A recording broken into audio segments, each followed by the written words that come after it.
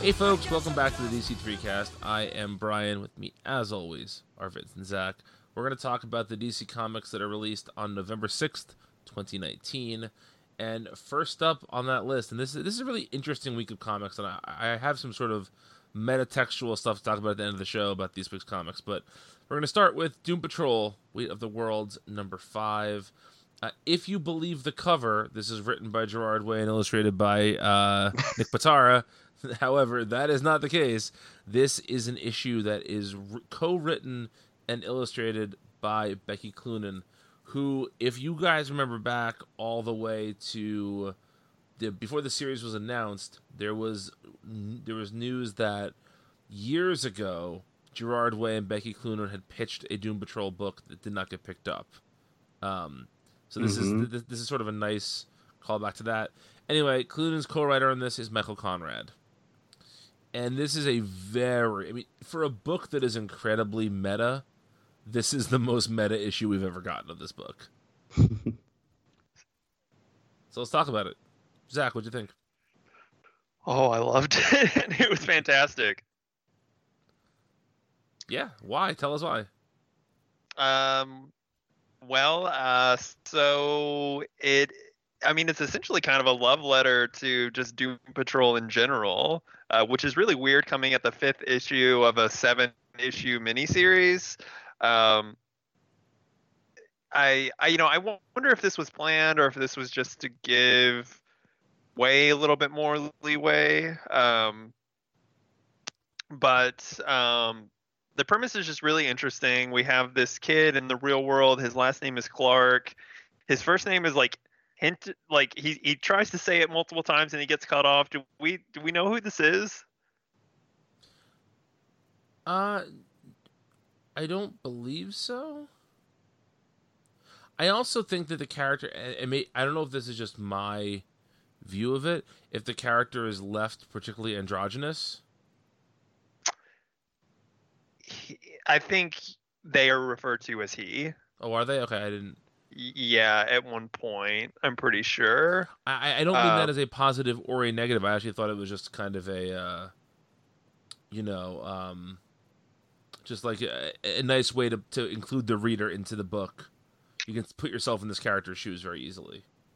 Yeah, I agree, and I think, I do kind of agree with you that they are kind of androgynous, because I actually thought that the character was female for a good part of the issue, but then I do seem to remember, like, towards the end of the issue, they refer to Clark as he. So Clark gets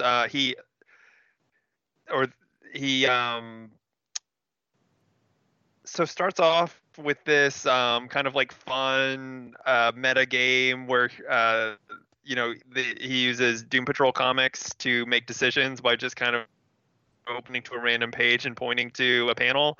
I love that, because I also do that with Grant Morrison comics. Do you really? No, I don't. But you should. I should. I do that with Joe the Barbarian. Okay. Yes. Good. Do it with C Guy. C Guy. But Clark gets pulled into an issue of Doom Patrol, particularly the current Young Animal run. Before that, we see the Morrison run specifically, I think. Mentions the recent Vertigo collections of that series, which are nice. And Clark sees Dorothy Spinner. Is that the character's name? I believe so. Yeah, who is currently dead. I haven't read all of Morrison's Doom Patrol, to my shame, but I got the impression that she died in that run. That may not be right, but she is dead. And she's trying to find Robot Man, and Robot Man is doing some things in the kind of B plot. There's some great bits with him and Danny. and then things go all screwy and meta, and it's just delightful. One of the most interesting things about this issue is that where Clark is sometime in the future, long after the Gerard Way run of Doom Patrol has ended, and apparently another run of Doom Patrol is going on. So there's a little bit of omniscience going on there. It's interesting. What did you? I'm kind of just like rambling about this. What did you guys think? Clark at one point says, like, you're not going to believe what happens in the issue after next, which is funny because that's when the book ends. Yeah. But you know, this was a delightful comic. I really enjoyed it. The best part of it, I don't care what any of you say, is Home Danny instead of Home Depot. Yeah. Good. Love that so much. No, this was really nice. I think that this is the type of comic that that manages to be very self-referential without sniffing its own farts, and that is hard for people to do. So I really enjoyed it for that reason. Yeah, I agree. I agree with all that. I think this isn't any criticism of the issue itself. I think I liked it a little less than what we had been getting, solely because I was really invested in the goings on of the whole Doom Patrol team in its current iteration, you know. But certainly this is not. I'm not trying to knock it. You know what I mean? Sure. I think like what had come before had been more interesting to me. But I really enjoyed this. I thought the art was fantastic. If listeners or if you guys haven't seen the Doom Patrol kind of process art from the original pitch that you mentioned at the start of this, some of that stuff is really great and interesting, and it makes me wish we would have gotten those comics as well. But yeah, this was really nice, and I guess I liked, you know, even though it didn't go along the same track as the stories that had come before, I liked that this was a one-off, and I liked that the way that it was executed in that way. So, yeah, definitely good. Yeah, it's pretty hard to complain about Becky Cloonan art. Oh, it's great. One of my favorites. It's gorgeous. Yeah. And I felt like it did the thing that so many times a quote fill-in artist tries to do but fails, which is to do something unique but still feels a piece with the series as a whole. And this, when you think about it, she's the third artist on this run so far? Or fourth? On this mini. Let's see. We got Harvey. We've had Harvey Shaner, and one other one. And Patara. Patara, yeah. It's a testament to how good all four of those artists are, that the book doesn't feel out of sorts for having had three separate art teams on it, or four separate art teams on it. Yeah. And I will say this idea kind of does go along with the third issue of Doom Patrol, which was an issue set in the future. It was, you know, supposed to be like issue 170 or something of Doom Patrol. Yes. Sure. So I wonder if maybe that's what this run is doing. Maybe it's leading to some kind of like time skip or something. I kind of wonder where this is going, because it didn't feel entirely like a throwaway to me. No, I don't think throwaway is necessarily the right word, but sure, I guess like in terms of plot, I mean, necessarily, you know, it wasn't just like a filler thing. Sure. Okay, so you think there'll be some stealth? Maybe. I don't know. Yeah. Maybe we'll do. Maybe the last issue of this is a time machine, and everyone who reads it gets teleported 10 years into the future. Oh, I hope so. What will we be teleported to? Can we be teleported 10 years in the past, so we can be talking about I don't know, what's a really good album from 2009? 2009. Yeah. 2009. Oh boy. Um, 808's Cuddy's Man in Heartbreaks the was Moon came out. what? 808's was 08. Oh, eight. Yeah, That's what I was come gonna on. say. Yeah, Come yeah. on. I'm thinking out loud here. I said Cuddy's Man on the Moon, and I like that Yeah, that's good. personally. It's Yeah. okay. It's maybe not the best, but I'm Yeah. trying to think other 09 Was albums. Wolfgang Amadeus Phoenix, or was Oh, that? That might have been- might have been 08. Damn It was 08 it! or That might have been no. 07. No, it wasn't 07. That's too early. 08 was a great year for music then. It was either 08 or 09 here. Yeah. Oh, man, that was a good album. We're pissing Jeremy off right now. Oh, Love Like a Sunset. Yeah, that's right. It's a great song to run to. FYI. We could be talking about Noble Beast by Andrew Bird. There we go. Ah, there you go. Yeah. Or here's one we can all agree on: the Blood Bank EP by Bon Iver. Yes, fantastic. What? Okay, no, I did like Blood Bank EP. Yes, Yeah, that was that's the birth of. Oh my god. Oh god. I liked it better than You're gonna say For Emma, and I'm gonna be mad at you. Yeah. I liked it better than For Emma, definitely by a long shot. Wolfgang Amadeus Phoenix was recorded in 2008 but released in 2009. Okay. Well, chalk one up for Listomania. Any other I was at Doomsday Clock. Fuck my butt. Any other Doom Patrol comments? How funny is it going to be when that day that Doomsday Clock is supposed to come out comes and it doesn't come out? According to what's his name who draws the book, Gary Frank. Apparently he's done. Oh yeah. Oh, ooh! You can't see, but I'm rubbing my nipples right now. Oh, okay. Okay. You're wrong. I can see it. Vince, was that a basketball reference? No. Have you ever seen basketball? No. Yeah, I've seen it. At the end of the movie, Bob Costas goes, "You're excited? Feel these nipples." Marvelous. Yes. All right. Any other Doom Patrol comments here? No, I liked it a lot. Yes, a very good issue. And one of the continued most enjoyable books at DC. So now we're going to talk about a book that is sort of a continuation of a book that we all loved, which was The Green Lantern. This is Green Lantern Black Stars #1, written by Grant Morrison, illustrated by Zermanico. And I'm going to come out and say it, guys. I didn't really care for this issue. Zach, I want you to go.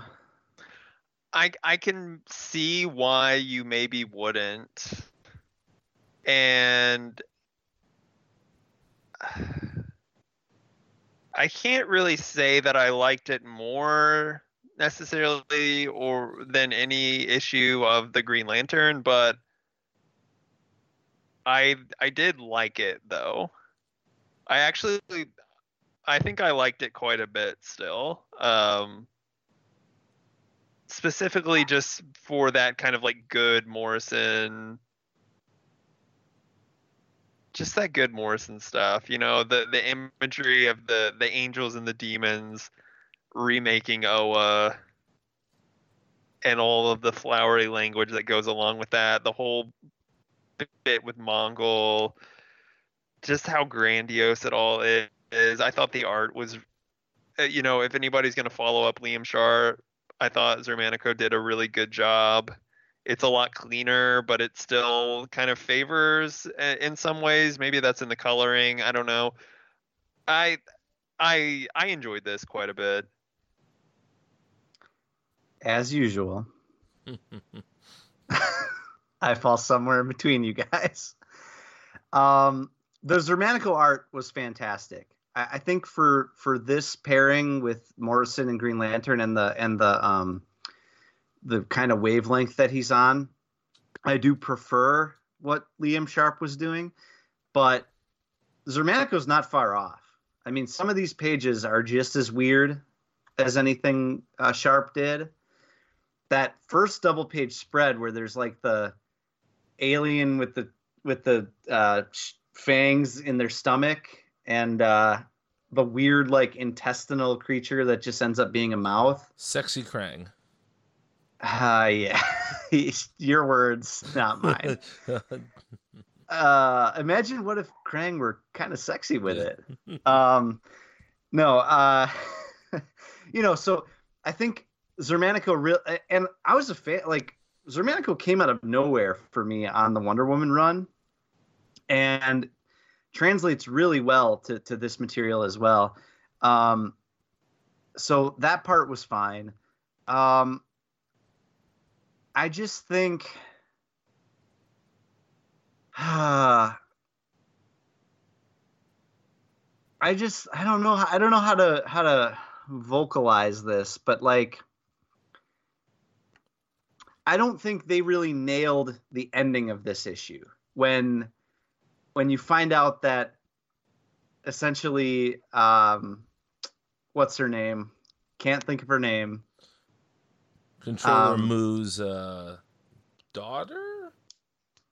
I don't think she's... No, I don't think... Whatever his second in command. The vampire lady. Yes, I can't think of... it's on the tip of my tongue. But when they talk about, she and Hal have to get married, the world is being remade in Controller Moo's... to bending to his wishes or whatever. That's a really interesting idea. I don't really think it came across in the storytelling. I felt like the last couple pages landed with a thud to me when that should have been your like crescendo. And see, that was the only part of the issue I liked. Really? Yeah. See, I like the recruiting. I like the recruiting of the like Mongol, breaking him down, and I liked them trying to get more Black Stars and all the demons of Eastmalt, all that good Alan Moore stuff that John's also used in. Yeah. See, Vince, I like that stuff. For somebody who isn't gonna have Black Star in his top 100 albums of the 2010s, your love of the Black Stars is inappropriate at best. No, I just felt like this was in every conceivable way a worse version of the Green Lantern. I thought Morrison's script was not as sharp. I thought the art was not, and there's no knock on Xermanico. Xermanico's a good artist. Liam Sharp is my preferred artist there. I felt that the story did not have the same urgency or sort of zip to it that the Green Lantern had. I really felt like this was a lackluster comic in every way. Well, you know what I think maybe I think this really comes down to, and I think we kind of said this a little bit when we talked about it, but maybe we're a little hesitant to, because we really liked it. But I do think some of this does come down to the fact that the Green Lantern didn't really stick its landing either.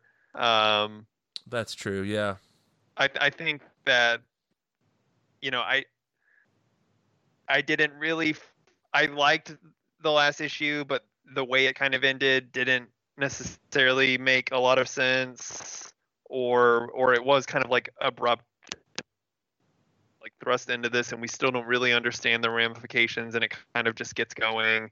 And I think that it does kind of suffer for that reason. So yeah, it's still good, but it's just like not as good as it could be, I think. See, so some of the things that I really disliked about this were, like, I understand that it's laid out in a certain way so that you get various reveals as time goes by. Like, you realize, like, oh, that looks like Jon Stewart, who's flying that ship. Oh, wait, that looks like Kilowog outside. Like, you start to see other Green Lanterns pop up as part of the Black Star's recruitment, right? And I feel like that could have been done in a more fun way. I feel like the stuff with Mongol, and I'm a fan of that character, I feel like that stuff was not necessarily done all that well either. I just feel like everything was slightly undercooked in this issue, and this very much feels like we have to give Liam Sharp some time off to get ahead of the next one. So let's do this rather unimportant miniseries to buy him some time. Well, see, I just don't really understand why they wouldn't just take a few months off then, if that was the case.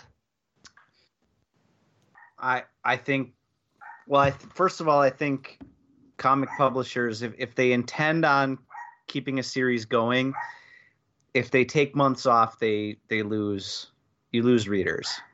You have people dropping subscriptions, Plus, this gives them the opportunity to have 2 new number ones instead of just, taking a couple months off and having 1 new number one. You know what I mean? Yeah. I guess so.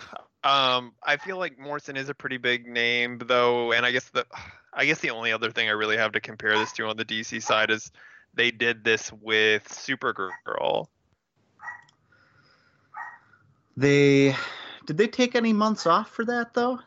They took like 3 or 4 months off. They did. Seriously? That's true. Yeah. Oh, man. We thought Supergirl was canceled. I feel okay. You're right. You're right. But I feel like that was unintentional on DC's part. You know what I mean? Yeah. Maybe. Whereas I think this was done with intention almost. Well, but they could have had just, fill-in arc there. They could have gotten anybody to do a 3-issue fill-in arc. Yeah, that's fair. Yeah. Well, I guess they did. That is what this is. Yeah. Yeah. I don't know. I mean, look, it's not bad, right? I don't want to make it sound like I'm calling this a shitty comic. It's not.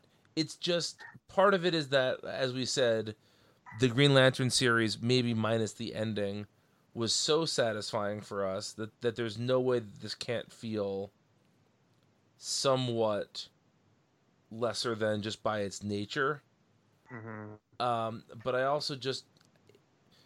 everything about this book this seemed like I would not be surprised if this was a book that had the credits at the end, if this was like a story by Grant Morrison, script by somebody else type book. Because this to me did not feel like Morrison's best stuff.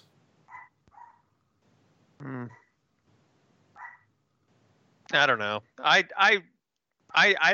felt like the dialogue and the prose was good. It just, I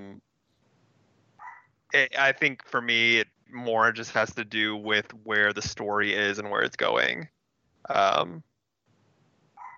don't really feel connected to any of this Black Star business, so, and it is like ostensibly just kind of an alternate reality story, it's all going to get hand waved away eventually, I assume. Maybe it won't. Morrison's good like that, but I don't know. We'll see.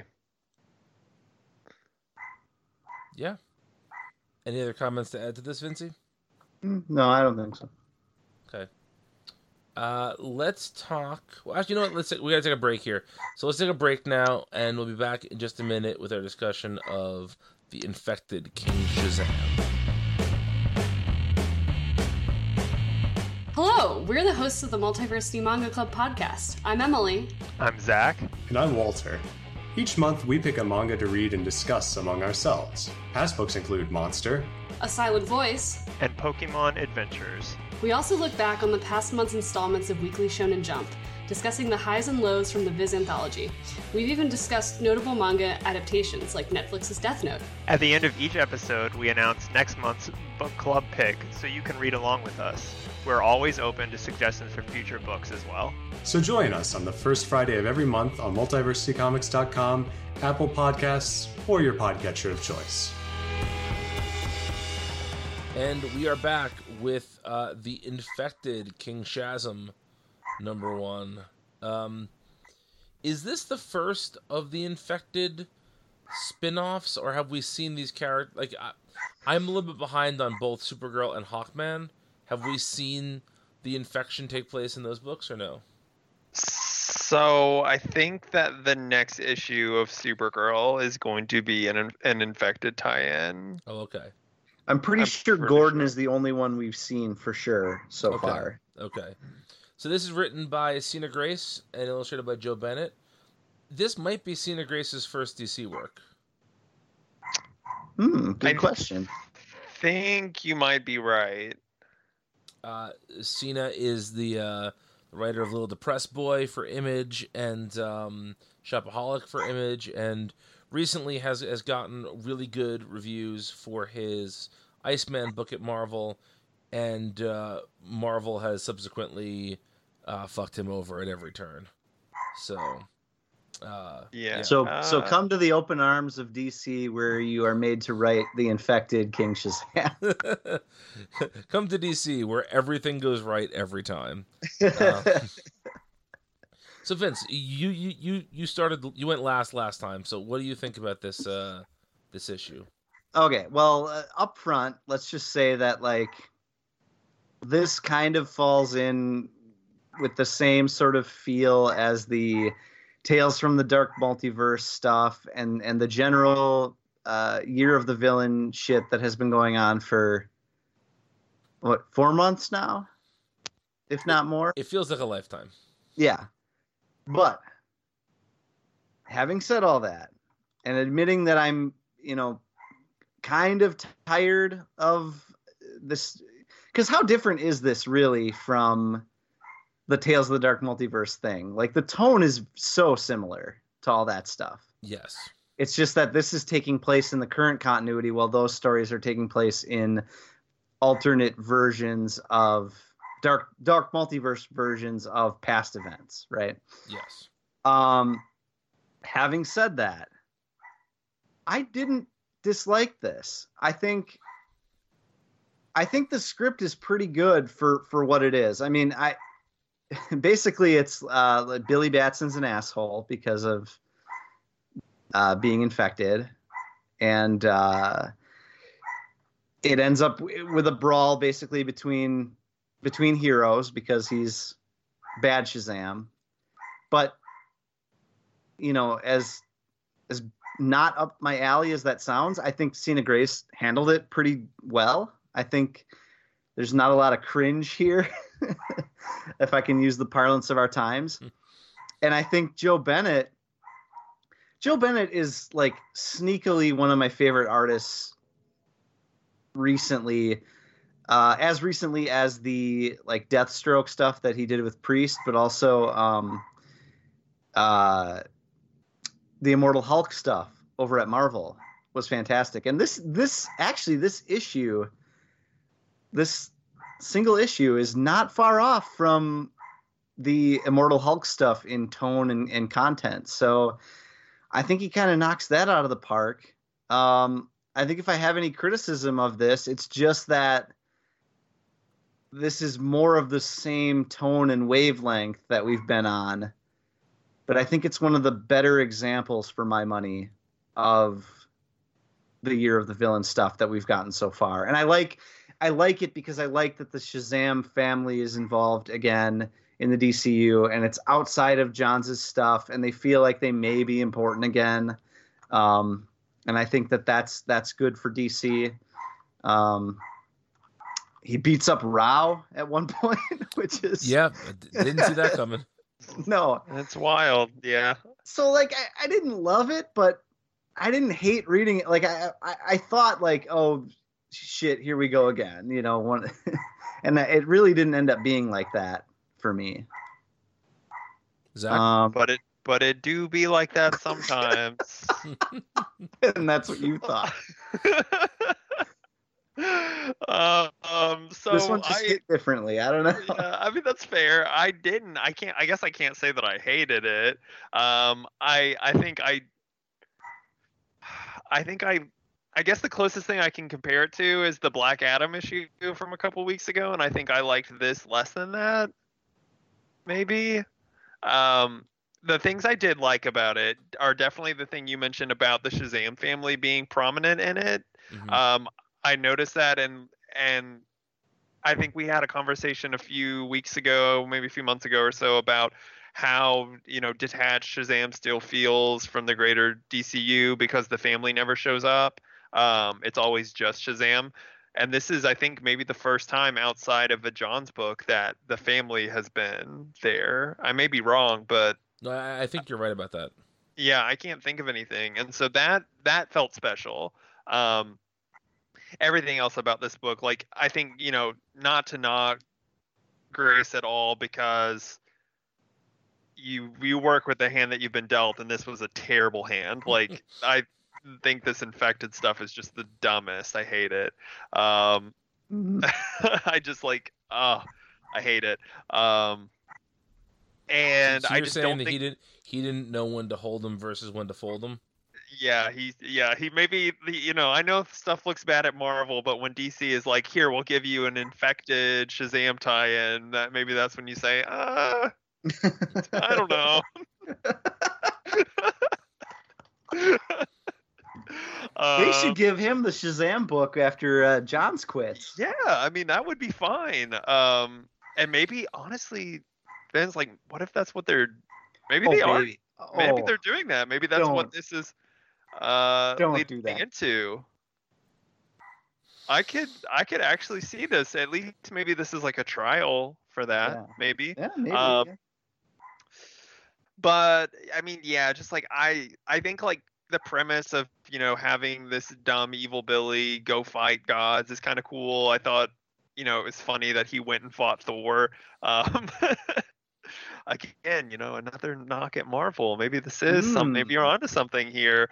Honestly, that made me think like, oh, if DC can use Thor, which of course anybody could use Thor. How funny it would be if they like had a Thor character who was very prominent in the DCU, very dumb or something. Just it's constantly so funny. trashing the name of Thor. He's gonna have the same like personality as the Ultimate Thor. Oh snap! And then fighting Rao was super funny, but I thought he was gonna go around and try to fight like all the gods that were in his name. Yeah. Well, he couldn't find Hercules, so he went that's after right. Thor. He ran out of pages to do that. Yeah. I guess the most interesting point, I guess, about this issue is it seems like he maybe infects Mary as well. Yes. Mm-hmm. And that wouldn't be surprised if that's a theme that happens in all these books, or most of them. If they all spread their infection. Yeah, yep. So, I kind of like this. I'm probably in between you two, as per usual here.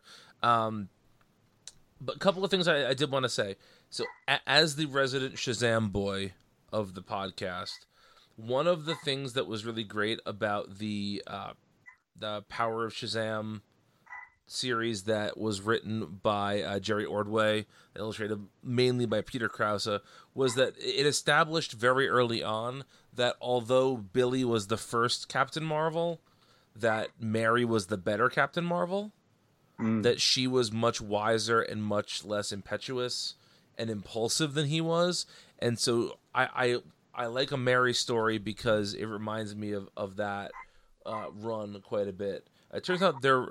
Actually, I'm not going to say that because I believe that's still unannounced. But yeah. Anyway, moving on. So yeah, I like the Mary stuff. I really enjoyed sort of I think it's always fun to write asshole version of a character, just because you get to do the things you don't get to normally do. And so this issue actually reminded me of the part of Superman 3 where he touches that weird kryptonite and then just turns into a prick Superman for a while. And so anything that reminds me of that, I am all for. Because that I had a joke I didn't use about Sina Grace just writing the Jeff Johns version of the New 52 version of Billy Batson for this. Oh, okay, snap. Yeah. Well, yeah, that's he was what I was kind gonna of a rude dude with attitude. Yeah, I was gonna say, like, the thing that I think is the maybe least interesting about this is the fact that it's not been that long in this continuity that this was pretty much how Billy acted anyway.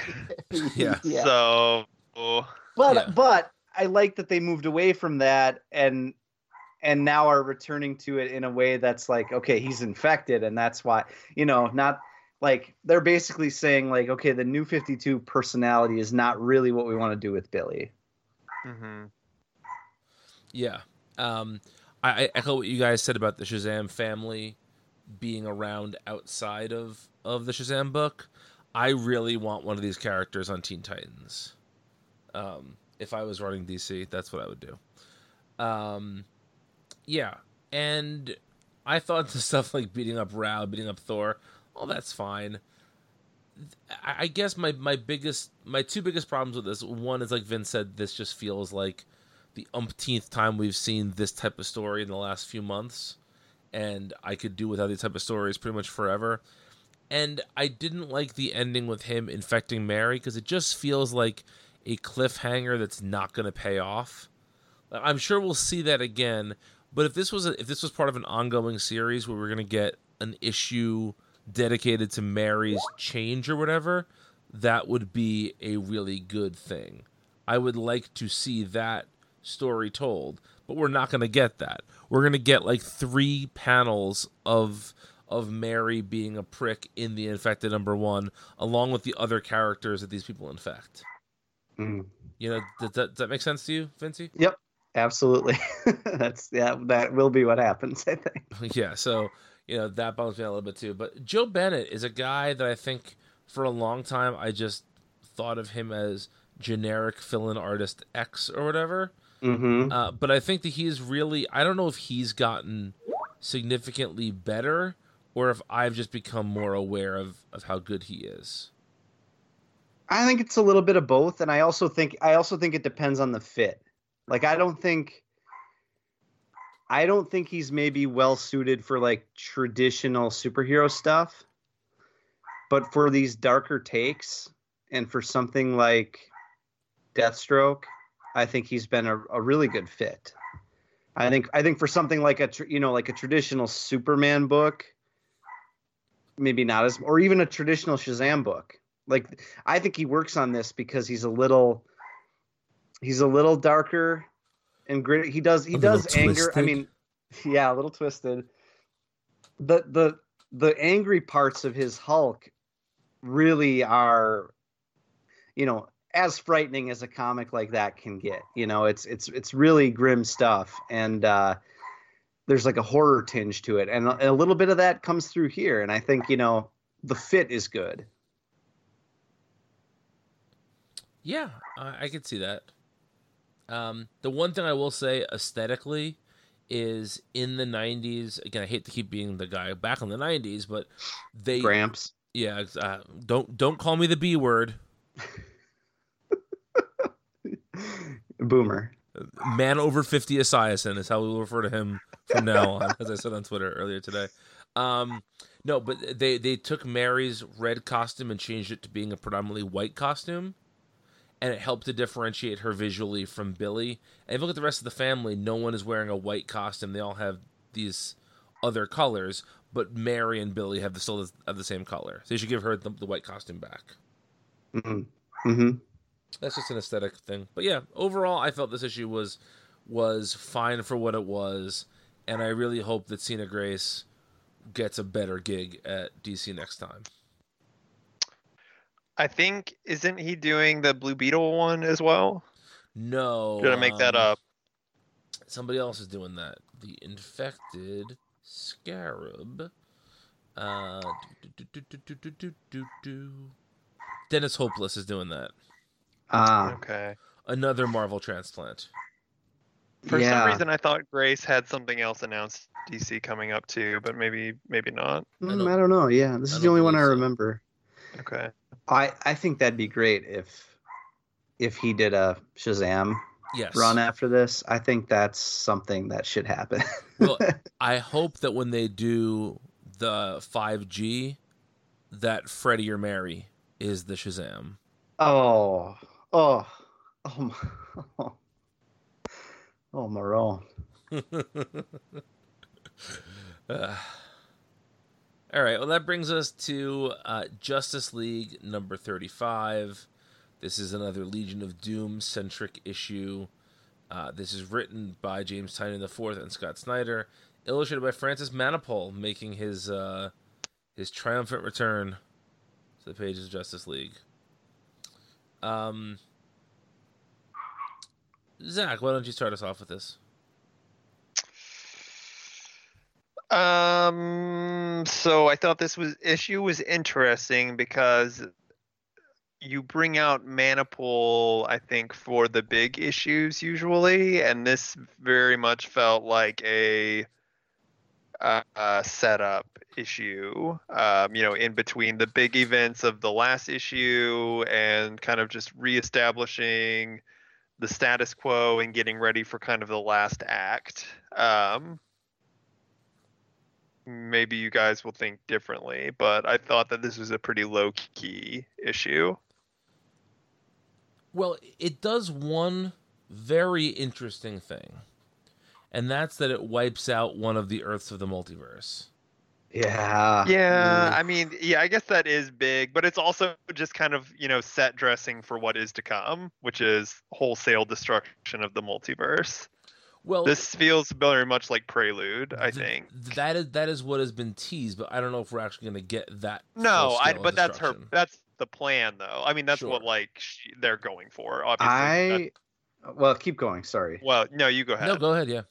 I was just gonna say I almost think it is gonna happen.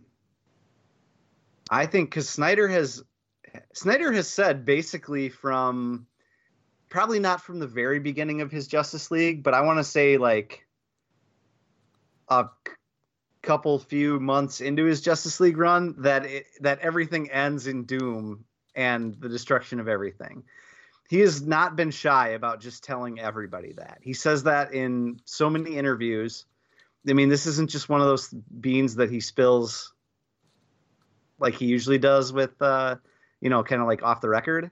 Mm-hmm. This is like something he has said. And I know that that's like a writer pitching the stakes of the story, but I would not be surprised at all if he zigs where you think he's going to zag and it actually ends up happening. And then the crisis is the thing that sets you back to the original status quo or your new status quo where everything's good again. Well, can I tell you what I think that new status quo is going to be?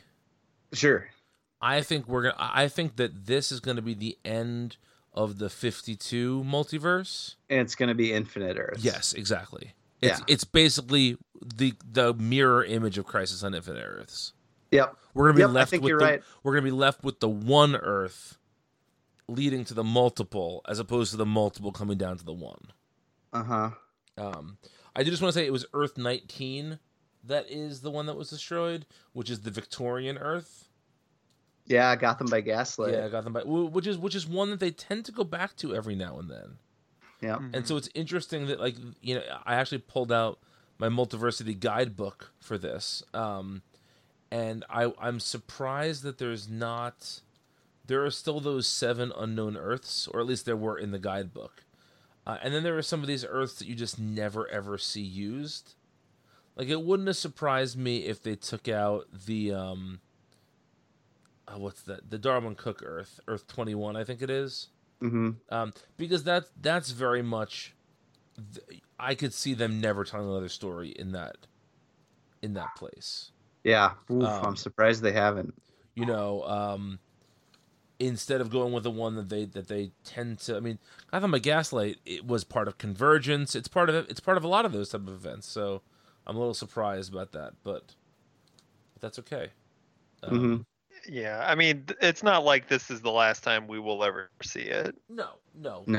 And I guess it does. If it was supposed to be the warning bell that anything can happen here, this Earth being destroyed does feel more significant than insert random Earth here. Yeah.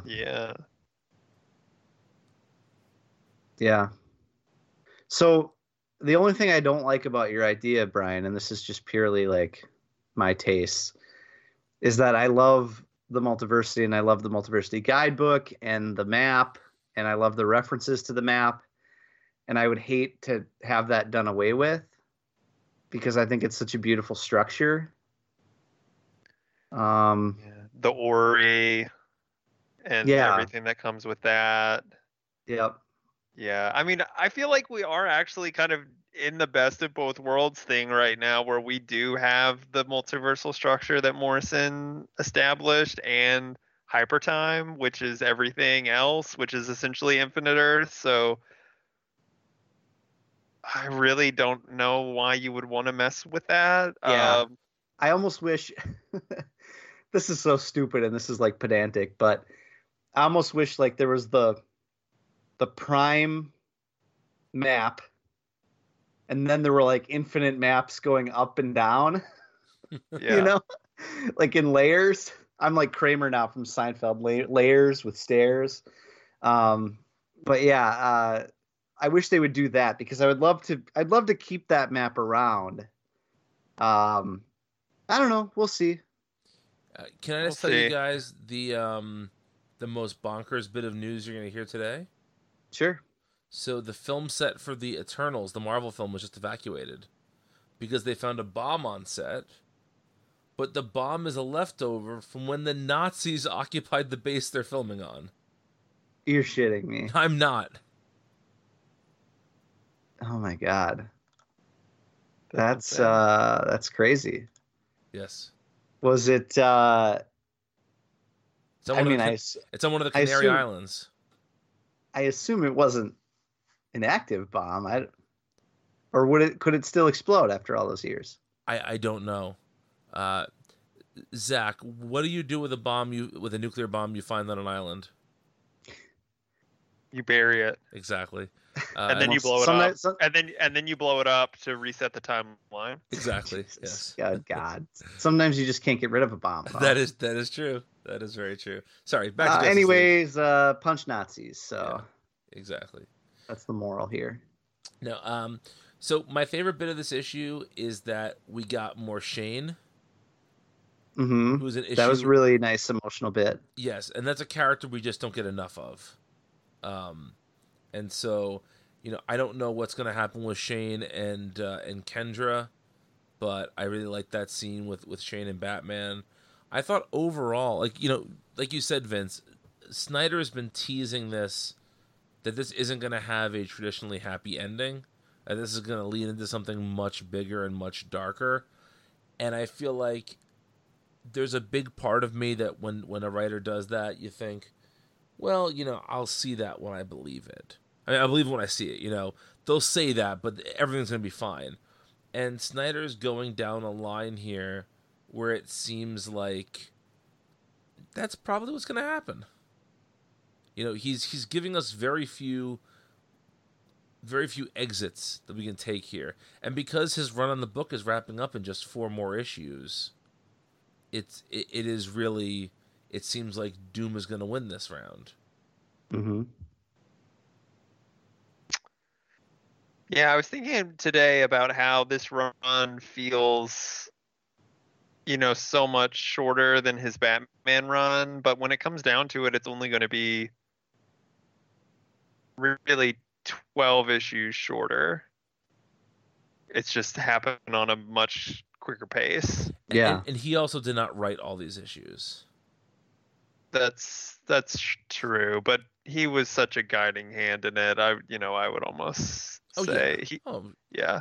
And he had some co-writers on his Batman issues too. But there are like straight up issues that Tynion wrote without him here. Yeah, but even still, no, he's certainly the architect of this, or the main architect. Yeah, they work so closely that his influence is probably very strong, even on the ones that he's not credited on. Yeah.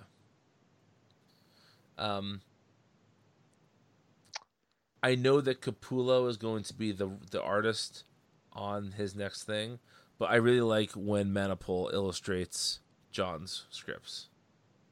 Mm-hmm. I think he's a good fit. I also wanted to say John's scripts? I'm sorry, not John's scripts. Snyder? Jesus Christ, Snyder scripts, yes. Modern Johns, good Johns. I did want to say I loved seeing the Dan Abnett Titans show up here for a minute. Yeah, that Uh-huh. was funny. It's almost like, hey, what have they been doing for the last year? Yeah. Starring in a book in Brian's brain. Oh man. Again, I mean, I know we like beat this drum all the time, but it really makes you wonder how much this whole thing was padded out, and whether or not Titans was supposed to be running concurrently with all this, and I don't know. Yeah. It's good to see Kyle though. It's good to see Kyle. It's good to see Miss Martian. We got the back of Natasha Steele's head in one panel, so Mhm. there. Oh man, it just makes me mad. It makes me wish. I was like, wow, why can't we have that team as opposed to the uh, the other the other thing that we have? Which Yeah. other thing? I don't want to say it. No, That's say it. mean. Say it. You gotta say it. The other Dan Abnett written book right now that we have that I don't read. Oh, Yeah. I got it. Yeah, it's too fucked up, too raw. Yeah, it is. Any other Justice League comments before we get to the big daddy of the week? Mm-mm. No, but you mentioned some 5G stuff that I am going to want to talk about when we talk about this next book. Okay, well, let's dig into this next book then. Legion of Superheroes, #1, written by Brian Michael Bendis, illustrated by Ryan Sook. Zach, since you want to talk, go ahead, buddy. Well, do you want me to like go all in, or should I talk about the book a little bit first? Talk about the book first. Because there's like a very niche thing I want to talk about. Well, talk about the book first. Okay. The book is good, man. Who would have ever thought we would have had 20-ish pages of Ryan Sook Legion of Superhero art? I love it. It might be the last 20 we get. It might be. It's very good. Really, I don't have like a lot of like macro things to say about this issue. Surprisingly, I have a lot of like weird micro things to say. One, it's like a running thing in Legion of Superhero comics that whenever all the characters show up, they have their names like in little boxes that like pop off of them, and maybe this has been a thing before, but I don't recall it ever being explained in story that it's just like some kind of technology that they have that all their name tags just pop up. I thought I don't that was believe really so. funny and cute. I liked the up and away, or not up and away. Up in the sky, it's a bird to plane. Yeah. Yeah, that gag was good. I thought that this was maybe not the strongest way to start the series, or maybe not the way I would have started it, but I think having the kind of two running plots of John coming to the future and then this subplot with Aquaman's trident being found by some of the Legionnaires was interesting. I maybe wish it was a little bit longer. Maybe I'm spoiled now by the rollout of the Hickman X books, where we have all these oversized issues and every new book is oversized and everything, and this is just a paltry 20 pages. But it was good. I guess it was more than 20 because there are a lot of double page spreads, but it felt a little short. You guys talk before I get into my really pedantic thing. All right. The couple things I wanted to say is the centering it around Aquaman's trident reminds me of how the last pre-New 52 run began with a Green Lantern ring showing up. Yeah. And, it's I don't think it's a bad idea to tether the Legion to modern times for fans who maybe aren't as apt to jump all in to a book featuring 30 characters they don't know.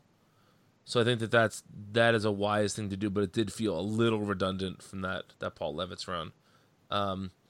But overall, I thought this issue did a good job of introducing a few key members. Like we get Karate Kid, Wildfire, and Starboy together, and it broke them off in a very sort of logical and easy way.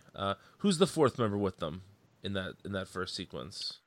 Oh, There's Which ones did you say? There's Karate Kid, Starboy, Wildfire, and The one who like gets the trident. yeah, that is Ultra Boy. Ultra I'm Boy, pretty yeah. sure. I don't think they said his name as clearly, which is funny based on what we talked about before with the names popping up. But I think that Yeah. if Bendis can find convenient ways to split off characters like this, it makes it really interesting. So I like that. I'll also say I liked seeing Rose try and talk to John quickly, and then he's gone. Because we saw at the end of the Millennium series, she basically says, like, my name is Rose, and I have something I need to tell you. And we don't find out what that thing is. And then here we see something similar where she says, you know, I need to talk to you, my name is Rose, and then he's gone. So I wonder for how long Bendis can play out this particular gag. Because if we know, you know, if Bendis is good at anything, it is decompressing things and keeping things going longer than he probably has to. But so far, I'm enjoying the waiting around for this. And my last comment before passing over to Vince is just that there are a couple of places in this issue that really do suffer from Bendis dialogue. Just a lot of repeating things and asking questions that just lead to a this, a that, a this, a that type conversations. But overall, I did really enjoy this issue. I think this is a relatively accessible first issue for a relatively inaccessible property. Yeah, I think I agree with that. And I think it comes down to, for me, the diversity of the team or of the Legion as a whole. Because not only, you know, traditionally when you think about the Legion, it's a lot of like white kids, right? Yep. And now Bendis and Sook's Legion, that double page spread of the Horaz like descending on them to get the trident back just showcases like how much diversity there is on the team. And, you know, a lot of that comes down to race and skin color, which is great. That's the most important thing.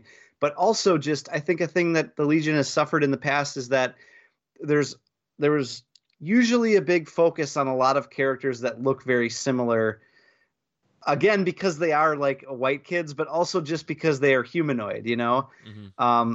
The Legion has always had like, you know, maybe one or two characters that don't look humanoid tagging along sometimes, but this Legion is full of them. So there's a lot more diverse looks to grasp onto, gives the team a little more character, makes them a little more similar to the X-Men. The X-Men comparisons make a little more sense, I think, when you look at them in this light.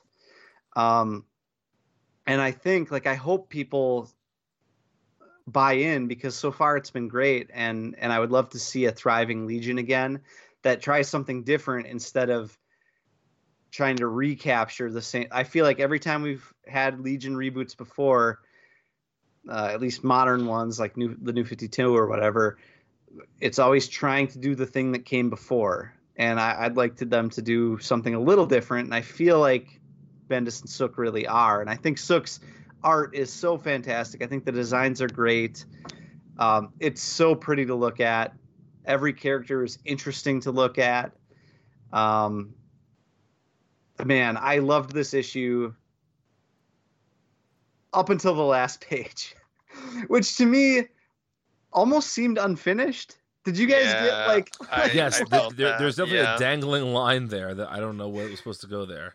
Yeah, which doesn't. It's a complete affront to everything we've been to be continued. Yeah. yeah. Like that is not, you know, you clip a line like that where the villainess there is going to like either interrupt the character or they're clearly going to say something that is some maybe big revelation that you're saving for the next issue. And it's neither of those things. Yeah. I almost feel like there's a dialogue box missing above her head where she's supposed to be cutting that character off, right? Because I guess we'll see that in a couple of days when the book actually comes out. Yeah, maybe this was a mistake or something, but that last page, I'm just like, is this like really? Is there something I'm missing? Are we supposed to know who that character is? By the way, it almost I don't know who the character is, so I don't think so. It almost looks like a controller, like because the controllers are traditionally pink skinned. They have the pointy ears. Well, it looks a little bit like Leonard Nimoy to me. Yeah, actually it does. Yeah. Okay. All right. It's Cher. Yeah, no. So anyway, yeah, the last page kind of like landed with a thud. Maybe that was a mistake, maybe not. But I the rest of this issue I just drank up. It's fantastic.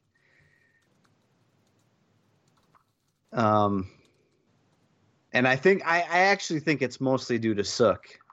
I mean, his work is just so good. Yeah. It's such a good fit for a youthful, diverse team like this. Lots of thought clearly went into all these designs. Oh, so good. All right. Are you guys ready for me to get tinfoil? Yes. Yeah, get nutty with it. And Ryan, you said something at the top of the show too that you had an overarching thought about this week of comics, which I don't want you to forget about either. Okay, thank you. Yeah. All right, yeah, Zach, get nutty with it. Okay, so first I'm gonna refer to a CBR exclusive from June. These are all the names of Superman? No. Sorry. 10 new Legionnaires we like and 5 we could live without. Yeah. No. It's the title of the article is Why Moving DC's Legion to the 32nd Century Actually Matters. Oh, I remember. Yeah. It says pretty clearly on the cover of this issue that it's the 31st century. Yes. And it's been referred to as the 31st century in Bendis' Superman comics. So it seems like something has changed. Then you go to that last page and it says the son of the original Superman from the 20th century is here. I saw that too. Yeah. I mean, I guess you could imagine that DC with its floating timeline that, at some point Superman was active in the 20th century, but it's a weird way to put it considering that. Well, hang on. Let's try and do some quick back-of-the-napkin math here. How old do we think Clark Kent is in DC continuity? He's got to probably be in his, mid-30s. So let's say he's my age. Okay, I'm 37. Just because it's easier for me to do math around my own age. So I was 18 in 2000. So if he was ever Superboy in this continuity, he would have been active in the 20th century, but he certainly would have been born in the 20th century. Yeah, but he probably wouldn't. I mean, we know. Well, I guess we don't really know. He would have lived in the 20th century, but he would have spent the majority of his life in the 21st century. He would have been, I would think, more associated with the 21st century. But don't you say, also from the standpoint from this book and how Legion has always operated, you refer to the century that the book is coming out in. That's just kind of typically how it's always been. Sure. What I was going to say, though, is I think sometimes, I grew up knowing 2 of my great-grandmothers that were born in the 1800s. And I feel like that was, the first thing anybody said about them. They're from the 19th century. Because it was notable. And so I know this isn't the exact same thing as that, but I could see that being the way Superman is introduced. But I don't think that Bendis is thinking that way. I feel like this is very intentional. And my whole point is I think that the 31st century thing, I think that signifies that some ideas have changed and that this is maybe setting up the timeline thing. Well, you know what I just thought of, though, Zach? What? Is that they call him the son of the 20th century Superman because technically he's the son of the pre-Flashpoint Superman. John was introduced specifically as the child of the pre-Flashpoint Superman. And I know Superman Reborn... That's even more fucked up then. But I know Superman Reborn, like, condensed all of that, but that's where John comes from. And if you have a... Yeah, but that all is, like, now because of Reborn, like, not... Like, they wouldn't necessarily know that, like... But I feel like, hasn't the Legion always taken a wider view of things?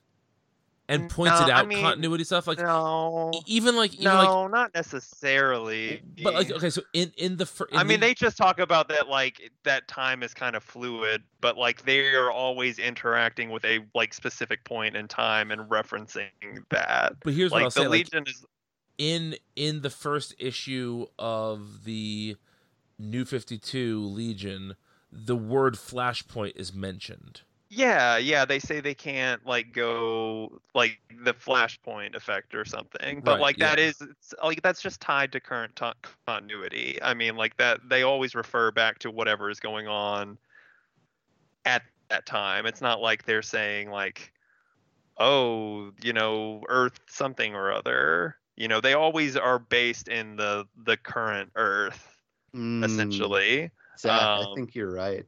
Like, and I think. Oh, go ahead. I think this does set up the timeline, because I think what you're going to see on the timeline,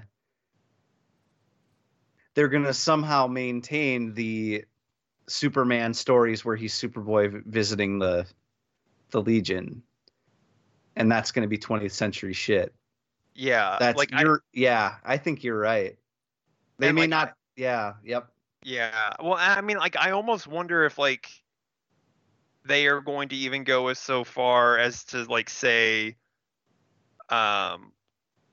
maybe this is a stretch, but like that the stories that are happening now are not in like our current time. Like once this all shakes out, like the 2020 stories will be the 5G, and it will be retroactively stretched to like the things that are happening now are happening in the like late 90s or something, or early aughts. Yeah, I don't know about that, but well, yeah. I'm buying into like, I think that this timeline thing may actually end up being like a year for year thing.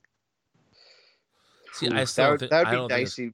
I think I could see it happening, because especially since we saw that leak from Dan DiDio's office this week, and at the top it specifically says like 25 years at the top, sure, or 20 years.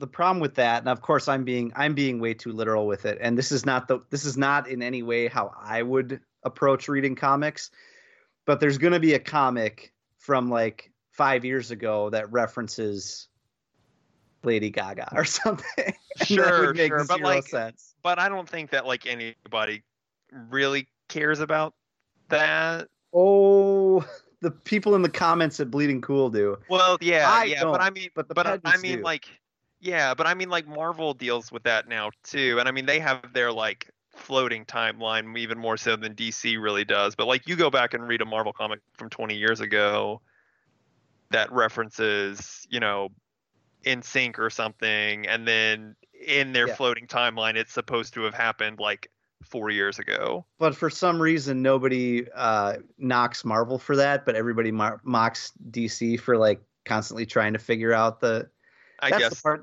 that gets me. I mean, like, it's the thing, like, I don't think it's something that's going to last very long, but I could see that being the status quo for like maybe 5 to 10 years. The same way we have been dealing with like the 52 Earths since 52 happened. Like, I could see us entering to this new phase where DC is like, okay, we're going to work off of a fixed timeline. Because it's not something that I think can last for a long time unless they want to go full all in on it and like have everyone continue to age in real time. But I could see them doing it for a short period of time. And see, I still think that the timeline is less about years and more about acting as the official canon of DC Comics. Yeah. Of saying these things happen in this order. I know you do, but I feel like I saw this and I thought, oh, this could be that. Yeah. Can I say the one thing, and maybe you can answer this question for me. Maybe I'm not thinking of something because I'm trying to think about it while we're doing the podcast here. So if I'm missing something, just let me know. But I don't understand then why they would have had to change it back to 31st century when Bendis was going to make this the 32nd. And then, Well, go for it. What were you gonna say? I was going to say, I really don't know. I don't know why. Even in that Bleeding Pool article, I don't really. I mean that CBR article. I don't know if they like make a good point about why it being in the 32nd century is important. But I think that like keeping it in the 31st century highlights if they are like going off the timeline and wanting to keep it 1,000 years in the future. I don't know. It in some weird way it like makes sense to me that they'd want to do that. I don't think it's like necessarily. I think I'm using it more just to as a like indicator that something has changed between when that article was published and what we actually have. Maybe it's because they were originally planning on having the 31st century stuff be one thing where Superman visited them as Superboy, and then the 32nd century was going to be John's thing. They were going to keep those very distinct, even if they used some of the same designations for Legionnaires. So they were going to keep those two timelines distinct, and then something happened, which we saw in Doomsday Clock, that erased what happened in what was going to happen in the future, right? Mm-hmm. Which erased That's a good point. The original Saturn girl. Oh, see that is interesting. Could be the thing. Yeah, that's a good point. And and that's why DiDio said when he brought up the timeline that we don't know what the future holds, but the past is set in stone, which is the same thing that was said in Doomsday Clock by, was it Veidt?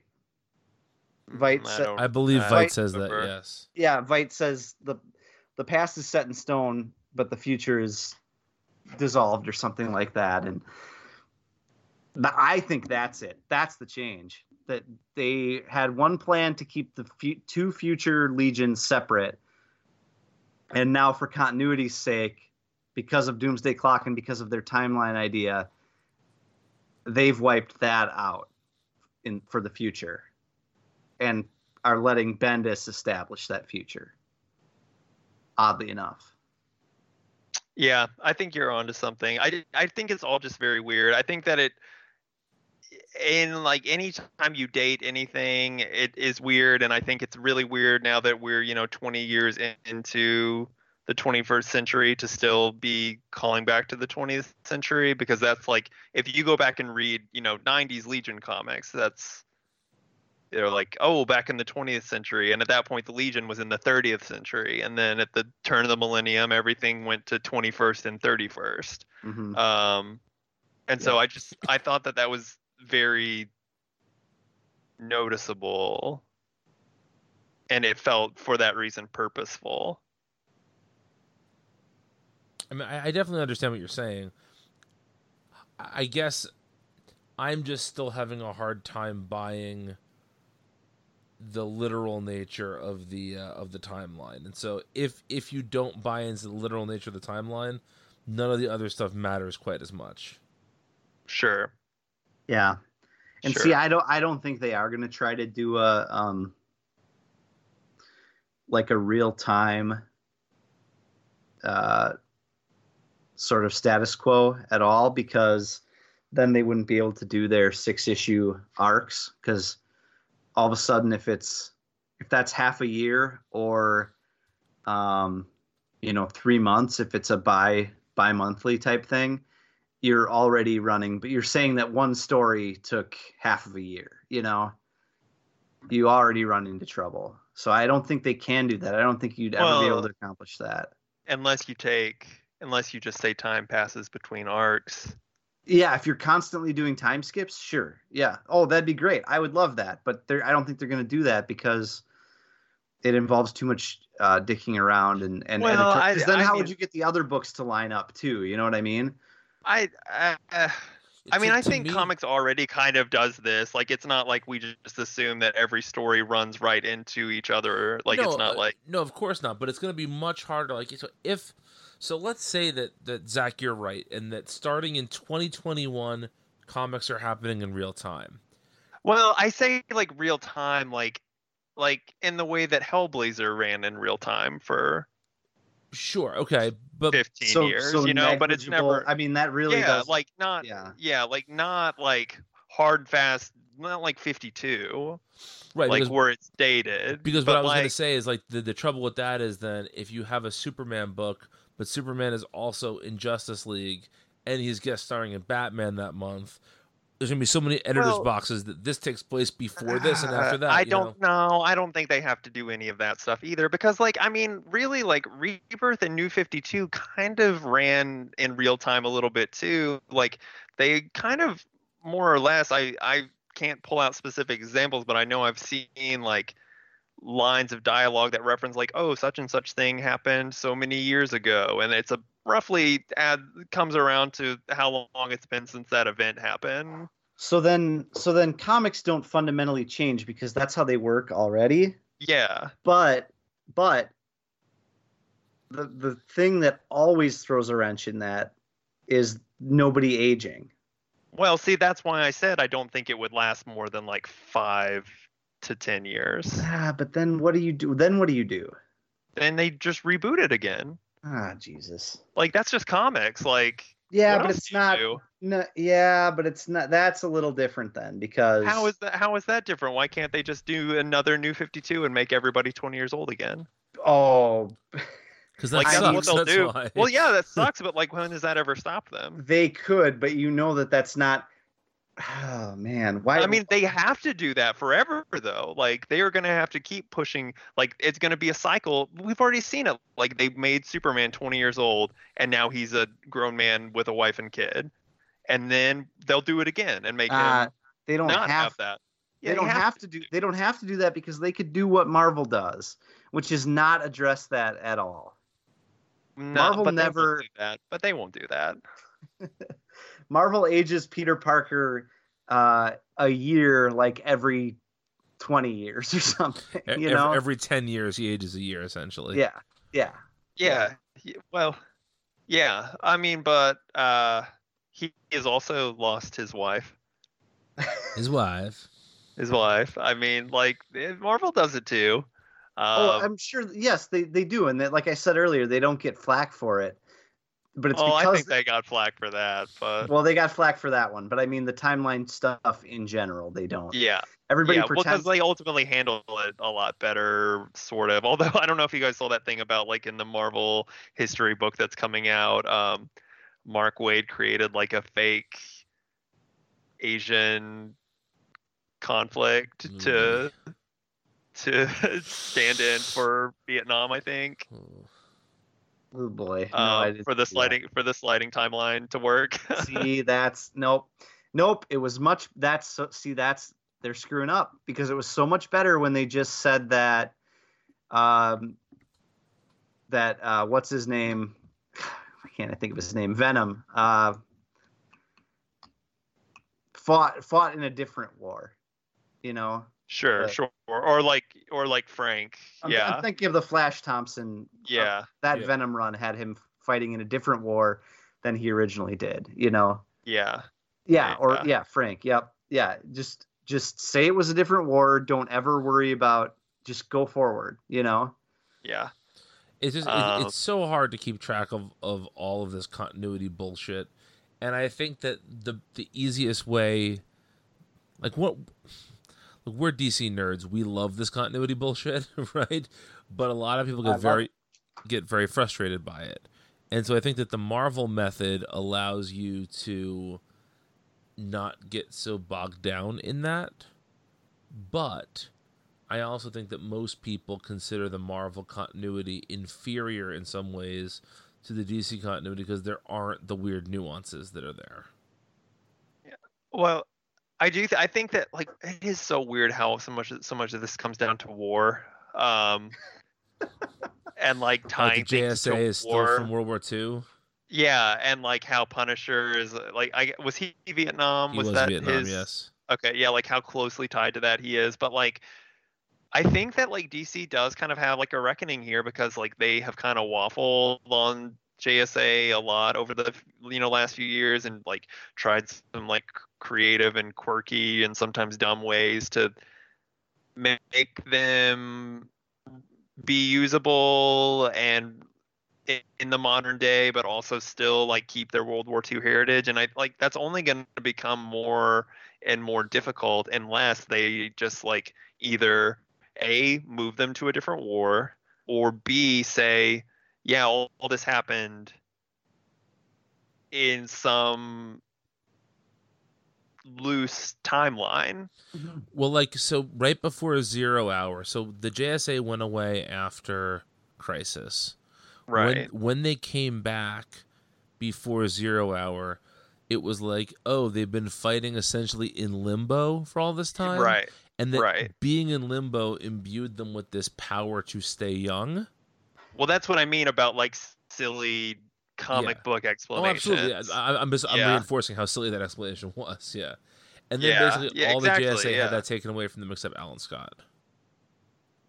Right. But I think that was 20 years ago. Almost. Yeah. At least 20, going on 30. And that's only going to get more difficult as time goes on. So it's like if they want to use these characters, they kind of have to make a decision on how they're going to use them. That's true. Yeah, they gotta establish that, I guess. I mean, I guess they feel like they have to, for all these reasons. So I don't know. We'll see. I'm kind of like, when do you think they're going to announce this timeline thing? So the rumor, if you believe Uncle Rich, is that the last week of so in 2019, Christmas falls on a Wednesday, so the 26th will be the last comics release day, which will be a Thursday, and then apparently there is a quote secret DC book coming out that week. Oh, or you're right. Secret DC books, perhaps even. And so even. And so I could see there being like, because that will be the week after Doomsday Clock, Justice League, and there's one other book coming out that week. Is it Ha?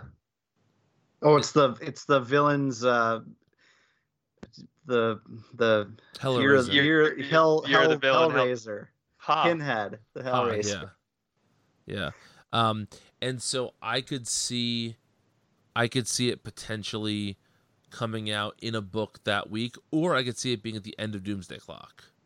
As like bonus back matter for Doomsday Clock. Oh baby, yeah, just put that I could right see in my it. veins. I could see it. We're gonna be like texting one another around Christmas, just like hashing this all out. I also think that so the Snyder JLA, the Justice League run wraps up in January, and I think you're gonna start to see in February or March like the road to Metal Crisis, whatever it's gonna be called, events. And I think that this summer we're gonna see that. So I don't actually think we're gonna see the 5G stuff until the end of next year, if not the beginning of 2021. I totally agree, Brian. I could definitely see, I could even maybe see, like you said, like a Road to Crisis book or a Road to Something book coming out that last week in December, and it only has like the first 4 timelines, and then it's like, and then in 2020 or 2021, 5G. I could definitely see that. Oh baby, oh. Yeah, I love doing this with you guys. Yeah, me too. So the thing I wanted to say at the beginning of the show, first I'm going to do the list, and then I'm going to get to that because it's tied into the list. Okay. So on the good list this week, we have Deathstroke, Harley Quinn, Lois Lane, and Young Justice. On the okay list, we have Batman and Wonder Twins. On the Sandman Universe list, we have The Dreaming. On the formerly a 12-issue maxi series list, we have Inferior 5. In case you guys didn't hear, that's down to 6 issues. And on the Walmart list, we have Batman Universe and Batman Up in the Sky. So Superman Up in the Sky, yes. So as I was going through the comics today and looking at the titles and doing all this, I realized that if you had told us, like specifically the three of us, when we started doing this like 5 years ago, the column, the DC3, like, all right, so in 5 years, you're going to have a Legion book, you're going to have a Grant Morrison written Green Lantern book, you're going to have Doom Patrol, there's going to be a Lois Lane book, Wonder Twins, there's going to be a whole Sandman, like, subset here of comics. There's going to be Batman and Superman stories that are out of continuity but are written by top creators and illustrated by top artists. They're going to be an attempt to bring in a new fan base to DC Comics. You're going to have a callback to the Invasion storyline of the mid-'80s. Like, if you just laid out all of this stuff for us, we'd have been so over the moon happy about it. And I wonder if we have just become so jaded to all of this that we're not over the moon happy about it, or if DC has bungled this in some way and so we're not over the moon happy about it, or if it's been so incremental we just don't realize what we have right now. Here's the thing. I think we like a lot of what you just said. Mm-hmm. I think it's the, and I think that comes across in the show. Like, the books that we cover on the show, we tend to be positive about. Tom King, Batman aside, you know, there's other books we certainly haven't liked along the way. That's for sure. But I think more than half of the books we talk about because we liked them and we're excited to talk about them. And I think it's kind of the day-to-day, the week-to-week, month-to-month comics that come out that are ordinary, like Detective, you know, just some of the doldrums comics that there's nothing exceptional about them on their face, that kind of have us down when we're trying to cram all these into a week, you know? Mm-hmm. But I think the 4 or 5 books that we choose to talk about every week, for the most part, we find a lot to like and a lot to praise about them. You know, we've loved the Bendis stuff. We like the Green Lantern stuff. I'm like, not I don't saying think that we don't like enough stuff. I just don't know if we recognize how historically significant all of this is. I think you can say that about any era of DC Comics. I think the DCU era was similar. But that was like 6 books that were introduced in the middle of a shitstorm. Sure. Yeah, I mean... But there were some really good, like, shifts among the ongoing books in that time, too, though. It was it was a weird time. Yeah, but I don't think... Keep going, Zach. Sorry. Well, I was gonna say I would say maybe rather than like the DCEU time, maybe like looking at, and like this is just like just like the most typical thing for me to say, but like, you know, 05 to 010 DC, which had like everything, you know, it was Johns at his height, it was Morrison on Batman, it was you know, we had Legion books, we had Doom Patrol books, we had just crazy stuff going off all the time, you know. I would say that this is maybe the closest to that we've had since then, and it does feel special in that way. But I also, like, you know, I don't feel like it's until you're removed from a time period and you can look back and see it all as it happened and then really judge it. It's really hard to like feel that way about something while it's happening, at least for me. Yeah. I mean, I think in any given era of DC or Marvel, there's like 10 to 12 books that are good and worth reading, you know? And I think that was even true of the New 52. Even if the overall tenor of the New 52 was a negative one, or we think, you know, less fondly about that era, there were like 10 to 15 great books that happened during the New 52, you know? I think right now, like, the overall arc of everything is probably better than it was during the New 52, but there's still just like about 10 or 12 books that I would say are must reads, you know. I don't think there's a lack of appreciation on our part. I think it is as it's always been. I think we get bummed out reading, like, trying to figure out what we're going to talk about when there's not a new like 5 new issues of things, because we want to talk about the new stuff, you know. But I think these comics are as solid as ever. I think it's always the same. Yeah, I definitely do. Oh, go ahead, Brian. I don't think you're wrong. I just think that there's a difference between what we're talking about. Maybe the difference between maybe I didn't explain myself well. I feel like I'm not talking necessarily quality, although obviously quality is important. I'm talking more about the diversity of the books being published. Yeah, that we have one of the more diverse. Because I mean, like all of us tend to hold up different eras as being like super important to us, you know. But I think that's sort of the areas that we all agree on. I think we can all agree the like 2008, like the Blackest Night era, is a high point for a lot of us, right? Mm-hmm. And I think that like the late 2000s, the late 90s, early 2000s, leading up to like Infinite Crisis is a high point for us. And I think part of what makes those eras so special for us is that there were a wider variety of titles. And I don't mean more titles, I mean a wider variety of titles. And there were, like, you know, Vince, you and I have talked about like the Marcus Toe Red Robin era, Mm-hmm. and how like that's a smallish book that was great. And I feel like now we have more books that represent, like, I feel like this is the first time since before Flashpoint that we have this diverse of a pool of books to talk about every month. Yeah, I think you get it in different forms, because I think back then you still had some Vertigo stuff, and that, even though that's gone, that's essentially the Sandman universe stuff or the Young Animal stuff. Like, things replace one another, you know. Mm-hmm. I think I mean you're not wrong, but I also think like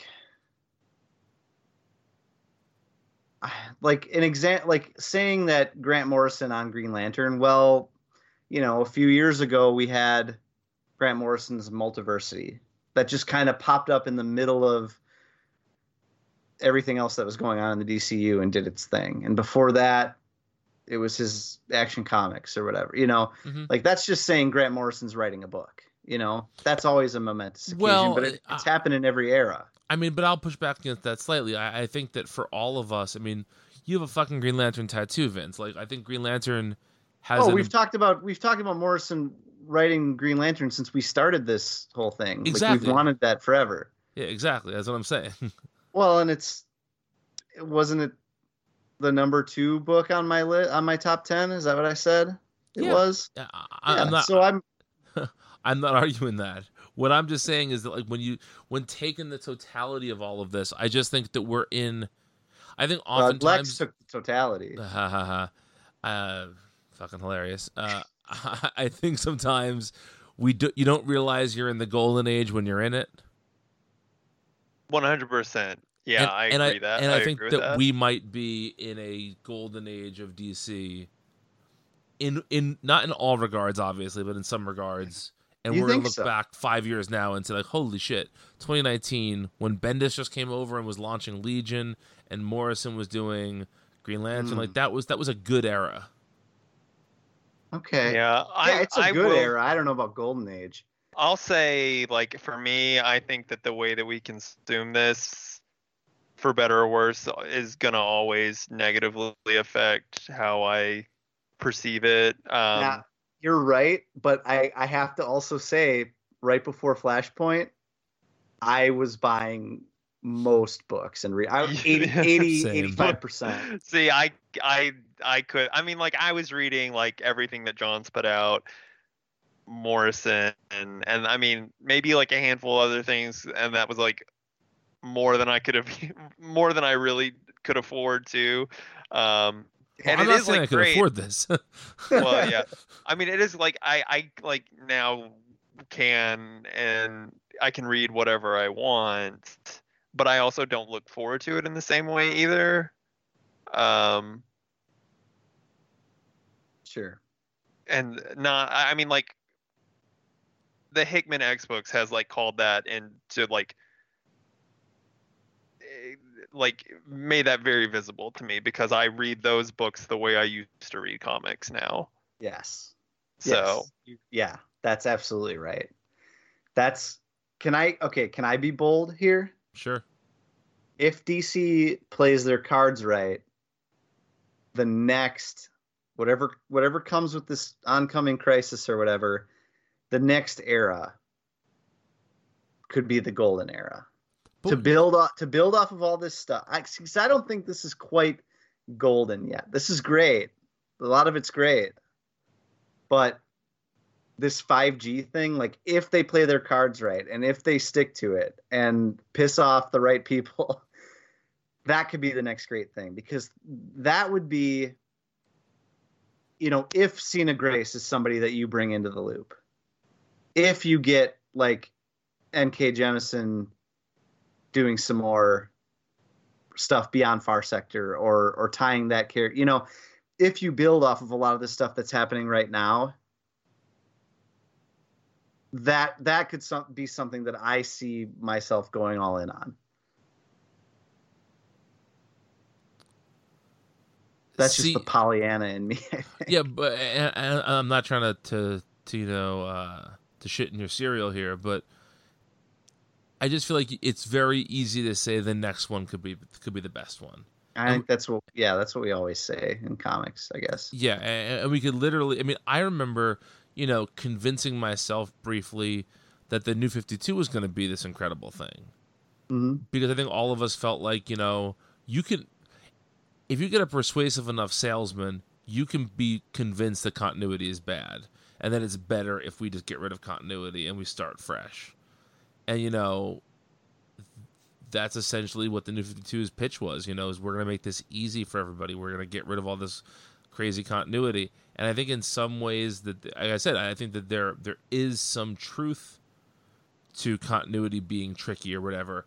But the difference between saying like the next one is going to be the big thing, or even if they had done X event or X thing right, it could have been great. I mean, I think that when you look back at it, like pre-Flashpoint, we love that era so much because there was Grant Morrison's Bat Run happening in that era, right? But there was also Judd Winnick's Bat Run in that era, but we just don't talk about the Judd Winnick stuff because we won't talk about tech now. Exactly. That's my point. Is that I think we have less reservation looking back and excluding stuff than we do in the present day excluding stuff. Sure. Like yeah. The argument is well, it would be great, but tech. Whereas the argument for pre-Flashpoint is it was great despite Judd Winnick. It was great despite Superman Grounded. It was great despite Wonder Woman's stupid leather jacket. Like all of those things were not and think there were major problems with each member of the Trinity at that point. But there was also other great stuff happening. Yeah. So that's my point with all this. Sure.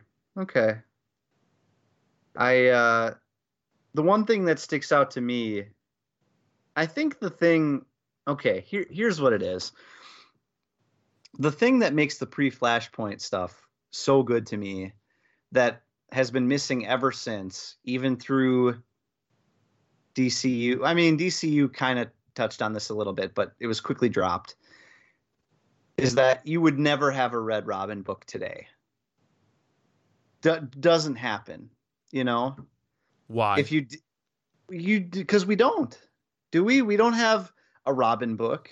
We don't have we don't have an Azrael book. You will never have those kind of books again. Everything is going to be Batman White Knight, Curse of the White Knight. That is a Batman book. I'm sorry. We also have a Red Hood book, which we didn't have then. I'm just saying. Look, I will take Red Robin 1,000 times out of 1,000 over Red Hood. I'm not saying that. I'm just saying I think that there are different. Yeah.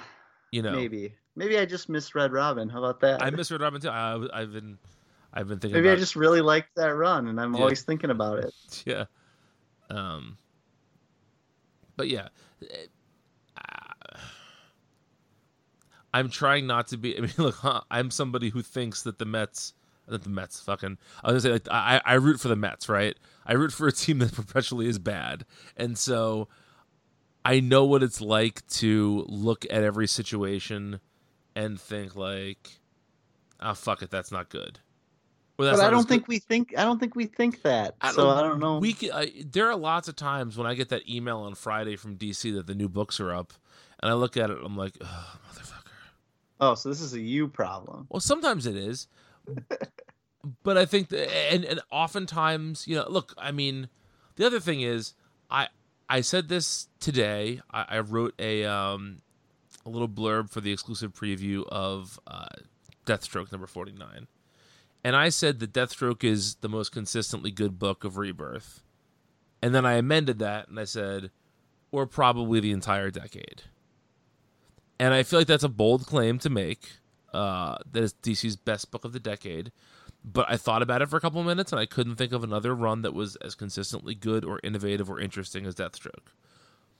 But I think we're much less likely to say things like that as they're happening, like I was saying before.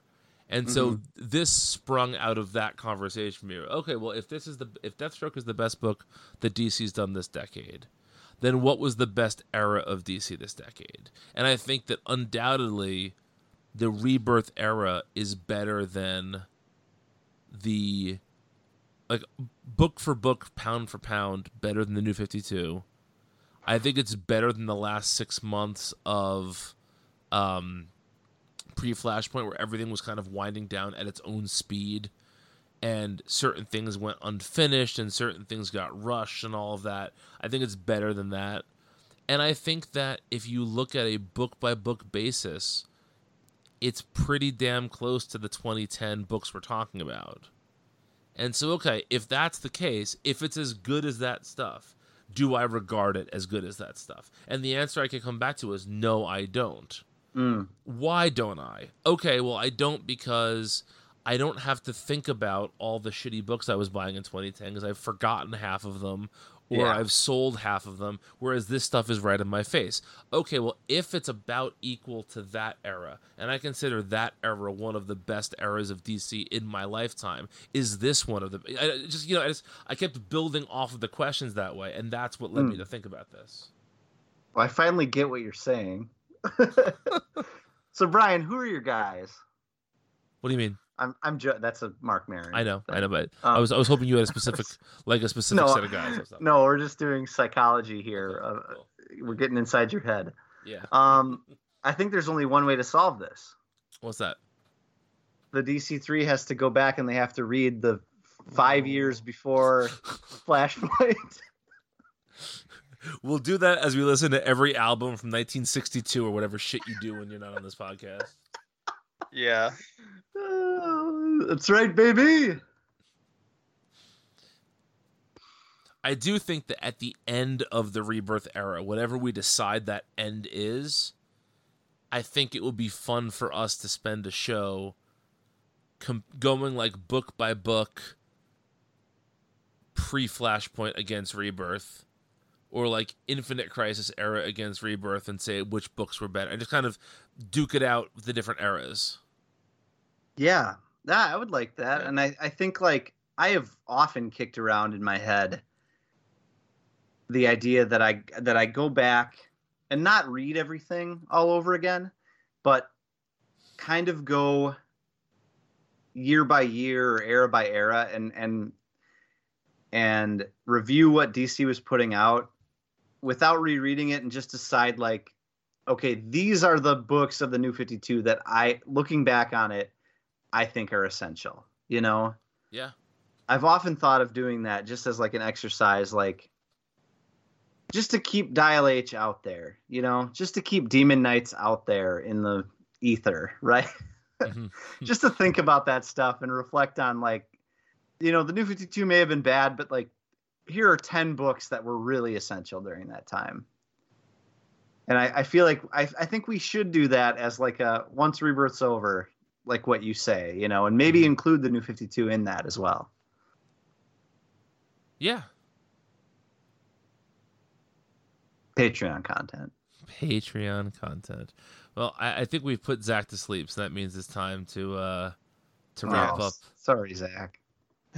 Wrap up the podcast here. No, it was a good conversation. I think it was a good conversation. I'm sorry it took till the very end for Vince to understand what I was trying to say. But that's okay. All right. Thank you guys for listening. What do we have coming up next week, Vince? We have Batman and the Outsiders, Batman's Grave, Catwoman, Collapser, Detective Comics, Dollhouse Family, one of the Hill House books, right? Hill House books, Event Leviathan Conclusion, Ooh, Far Sector Beginning, ooh, yeah, The Flash, Gotham City Monsters, Harley Quinn and Poison Ivy, Hawkman, House of Whispers, Justice League Odyssey, Metal Men, Superman, Tales from the Dark Multiverse, Blackest Night. Now that is one we are all gonna, because that was our shit. Yes, it was. And Wonder Woman 82 rounding out the week. Wait. So that's a big week. Oh my goodness, I did not realize that Far Sector was coming out next week. I'm very excited for that. Yeah. Oh, I hope it's good. It's going to be good, right, guys? Oh, it's going to be good. It's going to be good. Well, until then, you can find 2/3 of us on Twitter. I am at Brian Needs an App. Oh, yeah. I Zach is forgot. asleep. Yep. Well, I always think that there's going to be one more, but there's not. It hasn't I'm been at for Walker a year Fox. now. I know, but I still forget. He's waiting Yeah. for me to say Farmers Only. Exactly. Yeah. If you need Vince, he is making an arcane list no one gives a shit about. Just kidding, buddy. You inspired me to list a fucking 100 albums today. You know I'm. Wow. Let Zach say his thing. Huh? My thing. You didn't say it yet, did you? You didn't say Wilker Fox. Yes, he did. Yeah, I did. Oh, I didn't hear it. Yeah, because you were too busy making a list no one gives a shit about. Thanks. Just well, kidding. follow Zach at Wilker Fox and don't follow Brian. That's at all right. Brian Needs an App. That's all right. They already don't. So, okay. Thanks for listening, folks. We'll be back next week. Take care.